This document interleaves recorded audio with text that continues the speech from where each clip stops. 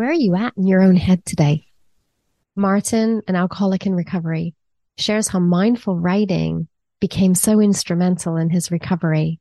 He also shares how his illness impacted his family, the relationships that he had with his daughters and with his wife. If you've ever loved an addict, you may have reached an exhausted, painful point where you felt broken and were struggling to just keep it all together.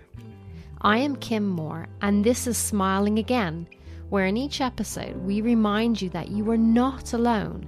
Together, one thing at a time, we will take small steps to introduce little changes into your life to help you let go, break free of guilt, and live with self-compassion so that you can feel good on the inside and start smiling again.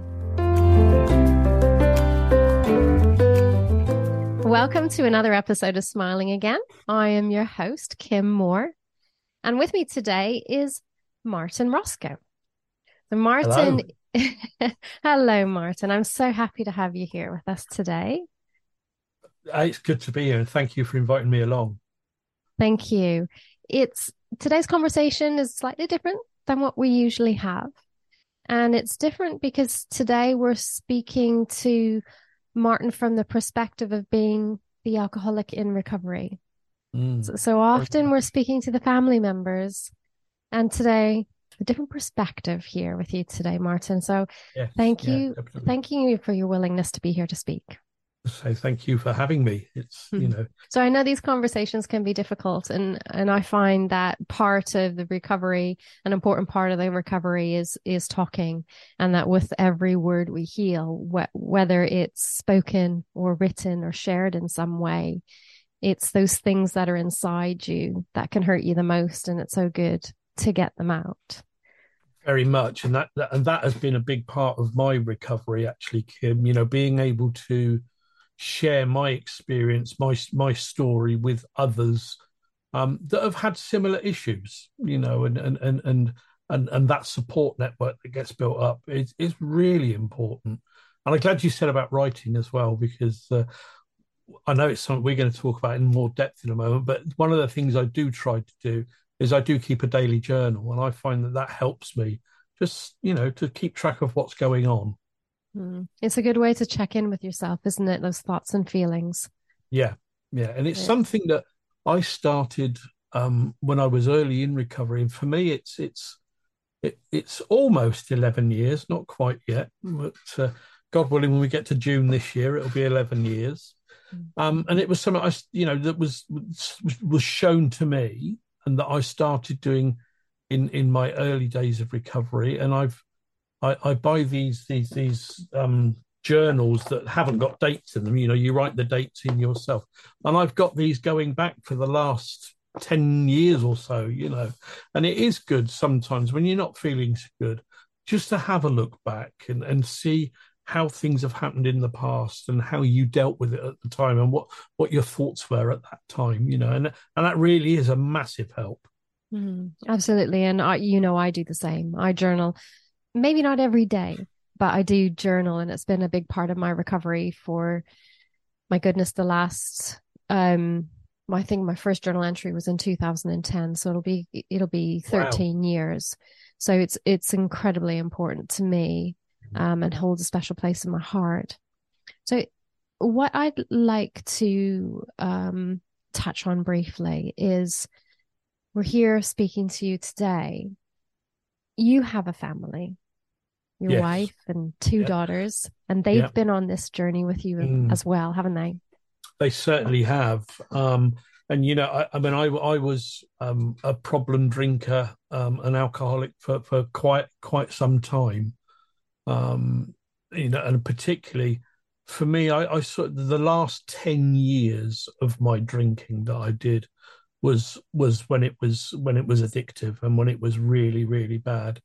And that was, through the time, as you mentioned, I got two daughters. And it was through the time that they were coming up, through the important years of their schooling, into doing GCSEs and A levels and all that sort of thing. And actually, it's still something that I carry quite a lot of guilt and shame around because, I was not around much. My poor wife, bless her, would say things to me like, oh, please don't go to the pub today. We've got the parents' evening at the school tonight. We'll, you know, yeah, that's okay. And then come that night, I wouldn't even be in Colchester, let alone going to the parents' evening. I was down in London because I worked in London, so that it was a typical thing to go out after work, and I'd be out after work in the pub and having a good old drink and what have you with all the people that I was with, and not even giving a thought. And and I say I do carry a lot of guilt and shame around that, and but that's something I had to learn to accept. It happened. I'm not proud of it. I'm certainly not proud of the way that it affected the relationship with my wife and daughters. Um, that they would, and quite rightly so, I hasten to add. But if ever there was something they wanted to talk about, they would go to their mum and not me because they didn't know what sort of way I was going to react. And that's not good. That really isn't good. But as I say, I have learned to accept that that is what happened. And these days, my life is the complete polar opposite of what it used to be these days. And I have a fantastic relationship with my wife and my two girls. And I was able to do the first of the wedding duties at the end of 2021.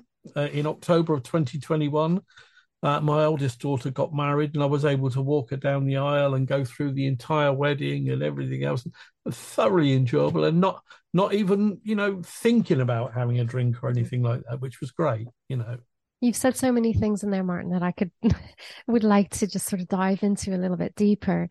Yeah, it's wonderful that you're there with your family now and taking part in life with the family. That's amazing. And it's that alone will give so many listeners hope that it is possible. You mentioned that you weren't around a lot, and I know in those days of my husband's drinking, I always said that he was absent, and he might have been physically absent because he was out drinking somewhere, but often he was physically in the house, but absent behind a door because he just wasn't participating in family life. Yep. And that's really hard for families. So hearing that you've rebuilt your life and you are present for your children and your wife is a wonderful, wonderful thing to hear. You mentioned to me the last time that we spoke that there's no amount of saying sorry that's enough. No, sorry became a meaningless word really because I'd used it so many times. Oh, I'm sorry for coming home late last night. I'm sorry for coming home drunk yet again. I'm sorry for this. I'm sorry for, and it became meaningless. And I don't feel that as much as I could, even when I got into recovery, of gathering them together and saying sorry, which I did do, of course. But for me, my way of showing that I mean it to them is by living the way that I live now, and I do. I mean, I didn't do this on my own. I got a lot of help.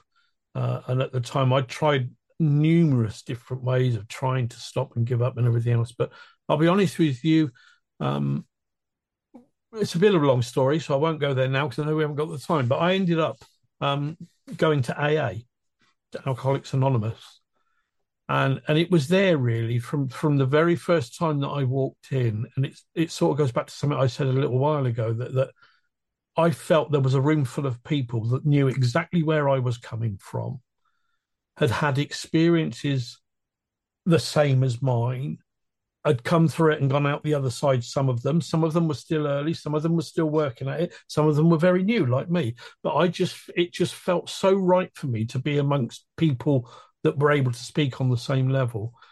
and I started on this wonderful journey that has been my recovery so far. You know, as I said, we're almost 11 years in, and I don't say that to brag or anything else. I say that so that if there is anyone out there, that is able to listen, and that it might give them some hope that it is possible, as no matter how difficult it gets. So I didn't do it on my own, and I owe a huge debt of gratitude to all the people that have helped me along the way. But by living how I do now, that certainly in the early days helped to rebuild trust and rebuild those bridges, not just with my wife and my daughters, but other members of my family and friends as well, and it took a long time, it took a while to get that trust back. Because as I said, I'd said sorry so many times, and it was meaningless. And so I tend, that's how I do it these days. I say sorry by living the way that I'm living now. There's a lot of things there in your recovery story, Martin, that are very much in parallel with mine. So the family members, we have to recover too, and we go on a similar journey. And, asking for support, reaching out for help is absolutely critical. Surrounding yourself with people that you can speak to on the same level, that they understand what you're going through, Yeah, very much. What you might be feeling and thinking, what you've experienced. Because a lot of those experiences people just don't talk about. No, that's right. So to have that support around you and to change the things that you do, the way that you live, to live differently, I think is critical to breaking those old patterns. Absolutely, yeah, and it is a complete. I view myself as being extremely fortunate to get where I am today, and I view myself as almost having had two completely separate lives, if you like. There was the old me, and there's now the new me. And this new me, I don't claim to be any sort of saint. There is a very good saying that I heard quite early on in my recovery, and you may or may not have come across it, but that someone said to me, "This is a journey, and it's about progress, not perfection." And every day you progress a little bit more, and that really struck with me, and it really stuck with me as well. And I view it like that. That if I can just, there are certain things that I do, like the journaling, that helps me to keep focused. That helps me to keep an eye on what's going on and actually how I'm feeling and how what I do and say affects others as well. And that's vitally important. Like you said, the family was affected massively, not just in the obvious ways I could mention, financially affected. That's an obvious one because I was just spending so much money. But in the emotional ways that there's all sorts that it affects, and I'm fully aware of that now. I wasn't at the time, obviously, but I'm fully aware of that. And actually, something you said about when your husband, even when I was at home, I wasn't really present as such because a lot of the time I was in no fit state to be sort of mentally present or even and it was I'd go to bed and go to sleep and things like that. So I wasn't taking part in family life. And so, yeah, as well as being physically absent a lot of the time, as you quite rightly said, even when I was here, there was this absence of such. Absolutely. You mentioned in there that about your old life and a new life. And I think, Martin, that's one of the most important things for all of us to hear. And maybe that's the thing to take away from this episode, is that how you identify with yourself has a massive impact on your life. So before I identified as the wife of an alcoholic who was juggling everything, who was exhausted, who was just, unsupported and lost, feeling completely broken. That's how I identified myself. I can assure you that's not how I identify today. no, Today I am no. courage, I am faith, I am joy. I there's so many things in Absolutely. there. And it's Yeah. just a switch in identity. And it can be as simple and as easy as that. And Yeah. instilling that belief. I think we have to, and I can only speak from my own experience, but looking back, I had to go through a radical change internally. I had to completely change my outlook. I had to completely change what my priorities were. I had to completely change um, my thoughts. And actually, as well as that, I had to completely change things like the circle of friends that I was hanging around with, and places that I go, and habits that I was into, and all this sort. And it is all completely different these days. Mm. You know, it is vastly different, and I really do view it as having this second chance at life. But equally, and this may or may not be important to some, but it's important to me. I view my my demons, if you like, as just that. And I always have this mental picture of this little demon locked up in a very rickety wooden cage in my head, and the padlock is on there. But for me, the minute I were to pick up an alcoholic drink, that padlock would be open and the demon would be out. And that is just a way that I use to keep it in check. That's just one of a few ways that I use, actually, you know, to keep those things in check, because I don't want to go back there. I don't ever, I didn't set out in life to become an alcoholic. It's not something I wanted to be, but it happened. And it happens to an awful lot of people. Mm. But it's certainly not a life I want to go back to. Mm. So you mentioned the demon that you picture. I think we can all relate to that because we have I call it, that inner self critic, that nagging person. I call him Bob. Bob. Oh, I haven't gone as far as to give mine a No name. offense to all the Bobs out there. I don't know Yeah. why I called him Bob. I just did. It's Yeah. what came to mind. And so now I have the self-compassionate me who's there to give love, to give support and Yeah. encouragement. And that little person is far more, has a much louder voice than the critic Yes. now. So it's Yeah. drowned out the critic. Yeah. And I just work at every day keeping those voices in check because they're always Yes. there. They're always Yeah. both there. I like Oh, how you yeah. have a padlock on. I think I'm going to use that one as well, Martin. Yeah, that's there. And don't get me wrong, some days it is really hard. Summertime tends to be a really tough time for me. You know, there's not far from where I live in Colchester, there is a pub that's got a really big beer garden, you know, and you drive past in the summer and see everyone sitting there and having a lovely Having a time and having pint. a drink and you drive past think, oh, surely, you know, one wouldn't hurt.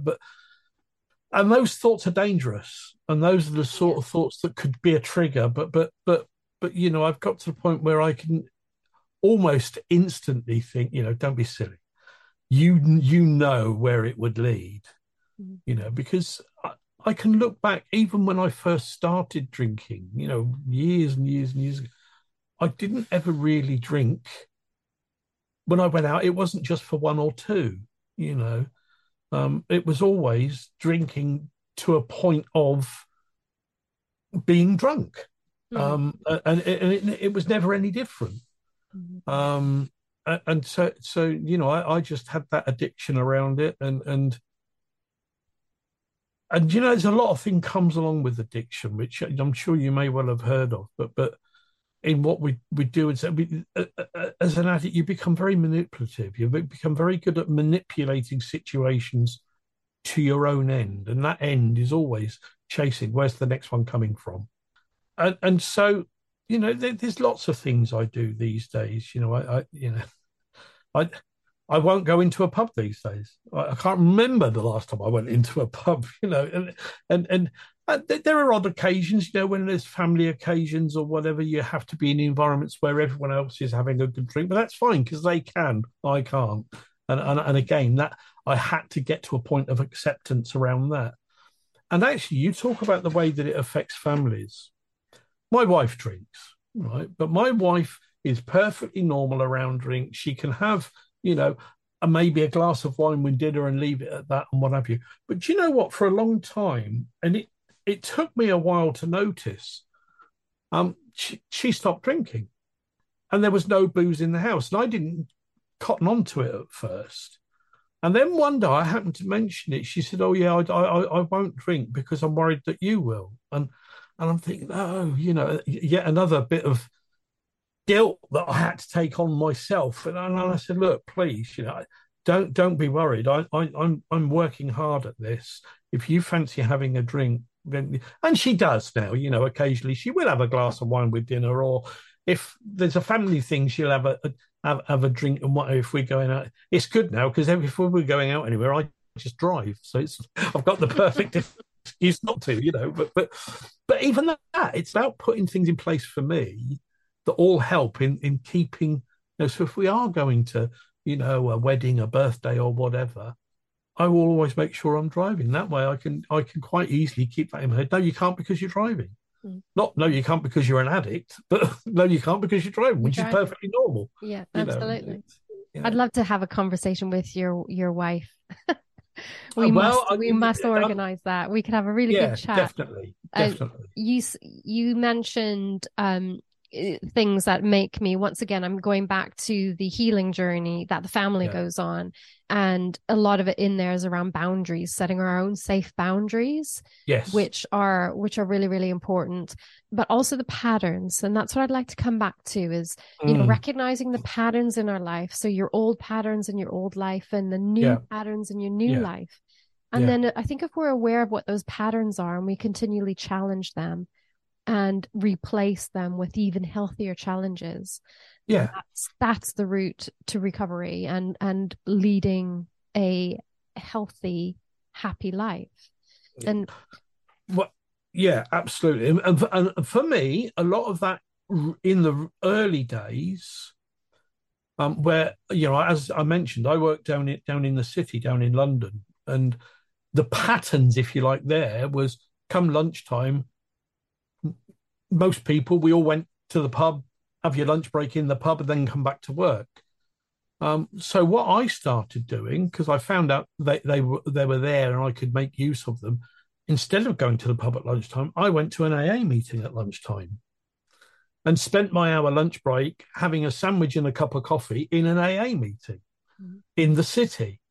And then I would come back to work, and then I would come home, and 3 or 4 times a week, I would go to another AA meeting locally here in Colchester in the evening. And so it was putting things in place that would break those patterns and break those habits that I had built up. And slowly over time, it becomes the norm. You do something often enough and it becomes, second nature almost. But I'm always on my guard. That I know what could trigger me. I know that I mentioned I don't go into a pub, and there's another saying that I got from AA, and it's quite true. They say, if you sit in the barber's chair long enough, you'll get a haircut. So it's about not going where that temptation is so in your face all the time, and so I don't. Yes, we go out to restaurants, and we might go to a pub that's got a restaurant in it with friends or whatever. Healthy patterns. Yes. Let's focus on the healthy patterns now. Yeah. And one of the things that I wanted to have a little chat through is your daily journaling. Yeah. Tell us a little bit about that practice and what you journal about every day. Well, and again, like you, there are occasions when you might miss the odd day or two here and there, but on the whole, I try to keep, and my journal is always on my desk right here next to me.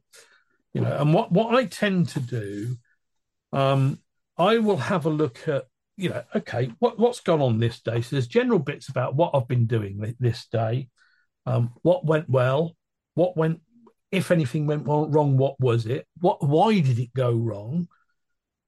Actually, what have I accomplished today? what have I done? What have I managed to accomplish today? And equally, is there anything that I feel needs work on for the day? And actually, to finish that off, I write out two lists. I write a gratitude list, what I'm thankful for today. And I also, for me, a big part of my recovery is my faith. I am a practicing Christian now. And I write out a prayer list, things or people that I want to pray for today. And I find, by, like you said, by writing it down, not only is it helpful to look back on, but it helps me to keep a focus on those good habits, those good things to do, and I'm always looking for, have I been a bit selfish today? Have I done this today? Have I done that today? Have I been impatient? Have I been, stressy? Have I been, and if I have, then look into that and find out why, what triggered it, so that I can hopefully learn from that. That's amazing. And I love how you have questions that you ask yourself to help you with your journaling. Because I think for some people, that can be the hardest part, is knowing how to get started with journaling. It's like writer's block, knowing what to say, what to do. And when I started, I just started to express my feelings because I was so numb. I didn't know what I was feeling. So some entries might have just been one word, and that's all I could manage. Yeah. So having those questions, I really like that. And I love that you end the day with your gratitude list and your prayer list, because those are just both so wonderful and positive. A wonderful way to finish the day. Yeah, because I find sometimes, particularly if I've not had a particularly good day, because I still do suffer with anxiety and whatnot around it, even now. But if I've not had a particularly good day, it's not nice just to stop writing and leave something bad on the page. That's my way of looking at it. Yeah, and there is that way of, like you say, finishing on a positive. Absolutely. There's always a positive to finish the day on. Absolutely. Yeah. On that note, I love to finish every episode with gratitude. What's something that you're feeling gratitude for at the moment, Martin? Right now, I think that, I'm grateful that here I am on this journey, and that today is another sober day so far. I don't envisage that changing, but I am always so grateful for that. I am immensely grateful that I'm able to be helpful to people these days. If I look back at, I'll just go open my journal. I'll read one from yesterday. Grateful that I was able to pick Kevin up and give him a lift. Being in a position to be able to do that, to be able to help people out. Kevin's just a friend of mine that I happen to give a lift somewhere because he can't drive at the moment. And just being able to, and if we do anything, it's grateful for the life that I have now, I think. And these are the sort of things I write down.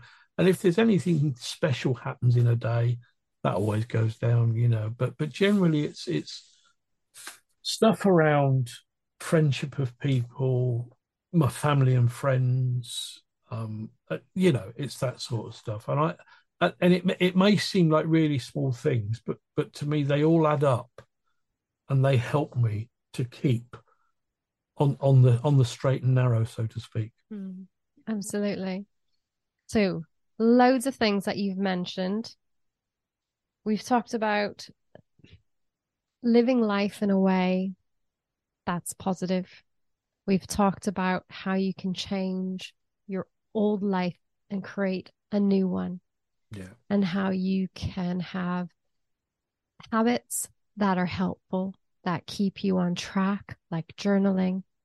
Yep. And ending every day on a positive note with some gratitude or a prayer list.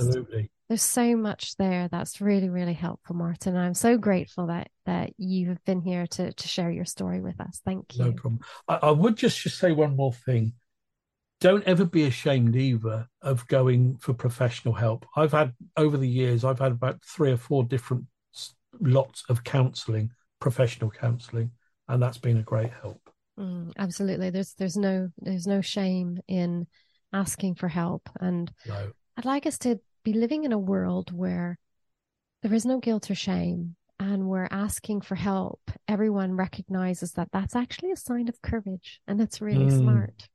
Each time you ask for help, it builds your courage that much more. Yeah, absolutely. So, and that's a wonderful, wonderful thought to end with you today. So thank you so much for joining me today, Martin. If there's anything here that someone has listened to and resonates and they take action on it, I'm sure that they will be spending a lot more time smiling again.